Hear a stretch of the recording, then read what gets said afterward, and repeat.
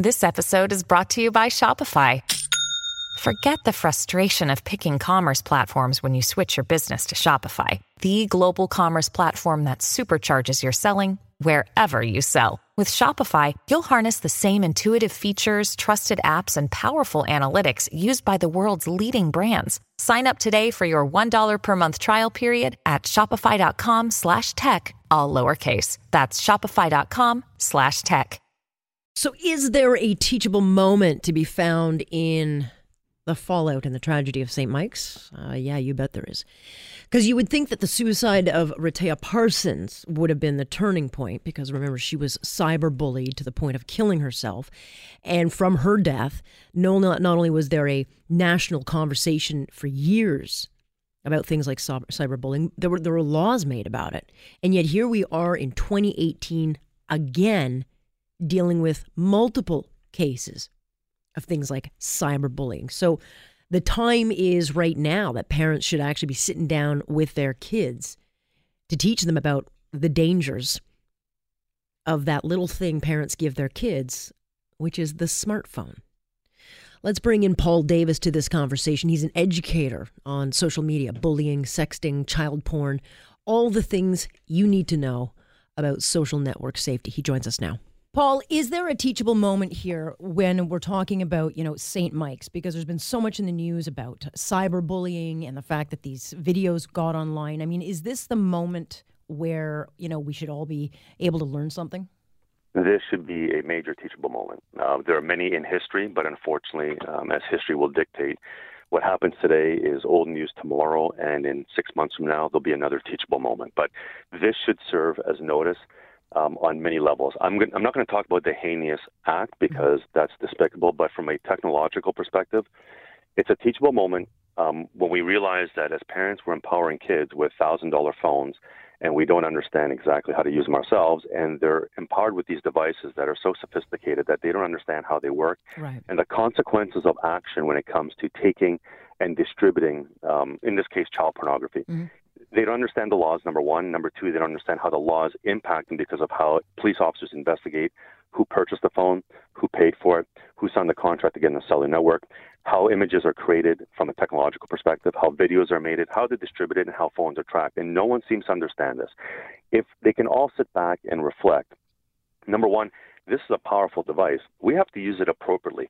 To take a video of such an incident, again, I still cannot process it because I wasn't brought up that way, and I only had a single mom bring me up. But we had a lot of conversation about self-respect and respect for other human beings.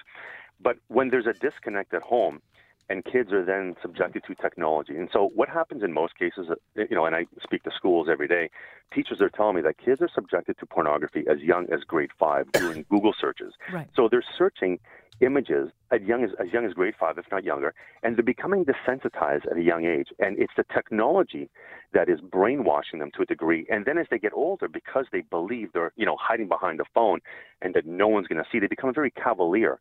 And at that point, they try and push the boundaries to the best of their ability to see what can we do and maybe get our 15 minutes of fame. What happened is disgraceful. But the fact that they actually thought they could do something, share it, and it baffles me as an IT guy. It honestly does, because I think common sense would dictate that you can't do that and get away with it. Well, every kid has to have a cell phone. My 5.5-year-old is already asking, "Mommy, when do I get a cell phone?" And I keep saying, "No time soon," because as long as I'm alive and breathing, he will not have a phone. But you talk to parents and they're like, "Yep, you say that now, but you'll have to buy one because these kids need them." I don't think kids need them. I think it comes down to parenting, and I think we've given too much access to them. Or am I just an old fuddy-duddy?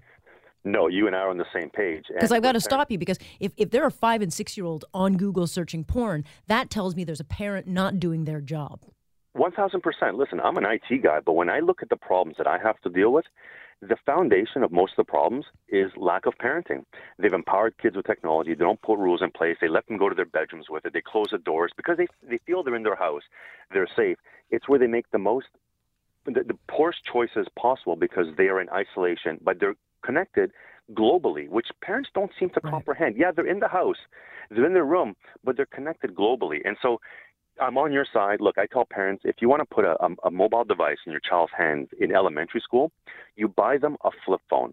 And I've been promoting this for 7 years. I'm surprised I haven't purchased stock in Nokia because flip phones are coming back and people are purchasing them. So if they want, listen, the whole premise of a child and a phone is in case of an emergency. That is what parents will tell you night and day. If they want a phone in case of emergency, you buy them a flip phone. $15 a month in a pay-as-you-go plan. It dials 911. It texts, but it's painstaking, but it does work. And they will not be distracted with mobile data, surfing, social media, which most of them aren't even allowed to be on. And their curiosity will be grounded. And when they're in front of a computer, if parents can pick up their game and make sure that a computer is in a common area of the home, they're guiding them. Because, look, kids are curious. You cannot fault them for that. But when you put curiosity in isolation with global connectivity, that's where we fail as parents because we're not guiding them. And then they become desensitized, and then they potentially create these heinous acts.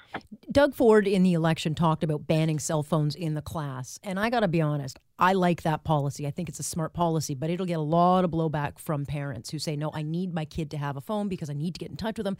Is this the route that we should be going? Because if there were no cell phones, I mean, you can argue this two ways. If there were no cell phones at St. Mike's, that video would never have been made. At the same time, we would probably never know what had happened. Correct. So I'm not for the banning of devices, but I am for the restriction of them. So I'll turn them mention a school. in. I've a school in Calgary that I've been to. I'll keep them nameless, but they're a private school. Every kid that comes into class must put their phone in what's called a cell phone hotel. So there's this shoe hanger in the classroom, and every kid puts their phone in their designated slot. When the kid is instructed to use it, they use it, and then they have to put it back. So at this school, there's never a phone in the change room, the locker room, the bathroom. At recess, kids play with each other, and at lunchtime, I know this is crazy, they actually talk to each other. So they only use devices when instructed. So if this were the case in other schools, that situation would never have happened because they wouldn't have been granted access to that device during the course of the day unless it was for educational purposes only. So banning, I don't think will work, but I do believe if you want to bring it to school in case of an emergency and they have after-school activities and all that, I get it. But a lot of principals that I've talked to are saying we're going to put restrictions. So our boards are BYOD, bring your own device. Yeah. But now principals are saying, you know what, we're going to let them bring it, but here are our restrictions on how they will use it during the day. And those are the ones that are finding success because kids are actually now being kids, which is amazing, and they're not as distracted. Because let's be honest, some parents are actually texting their kids during the course of the day, which is ridiculous in itself. So if we can discipline them to put it away, but this requires school approval, teachers to buy in on it, these kids will be able to use technology because I'm for technology. I'm a techie, but with discipline. Because we as adults lack discipline when using our technology. We can't expect a child to be disciplined with a $1,000 phone in a classroom in grade 6. It's ridiculous. When do you banning, no, but restrictions, yes. When do you think parents should buy a smartphone for their kid? I'm not against when they get into high school. And because there'll be a lot of uses for it, even though it'll be a distraction, they can put restrictions in place. But when they understand the responsibility of the phone, they're paying for the phone, they're responsible. So a phone to a child is a privilege. It's not a right because the parents purchase the phone, sign the contract to get in the cellular network because you have to be 18, and they pay for the phone every month. So even though the child can contribute to the cost of the phone, pay for it every month, which I think is incredibly responsible, the parents must always remind the kid that privilege of using that smartphone, which is my legal entity, can be revoked at any time should you violate my terms of service. So they have to not just put the phone in their hands, but give them the responsibility associated with it. And at the high school level, they're starting to develop some of that responsibility. They still need to be disciplined in terms of the restricted amount of time they're on it, but they can be disciplined in how to use it and understand consequence of action. And this is clearly a consequence of action, what happened last week. And given, the data that's collected on your child, the fact that you could be talking to, a pedophile or, the deep, dark annals of the internet, like you just don't know who you're on the internet with. What should parents then be telling kids now? What's the conversation that needs to be had given what we're watching at St. Mike's? What I don't think is happening is I don't think we're having conversations with our children about privacy at all.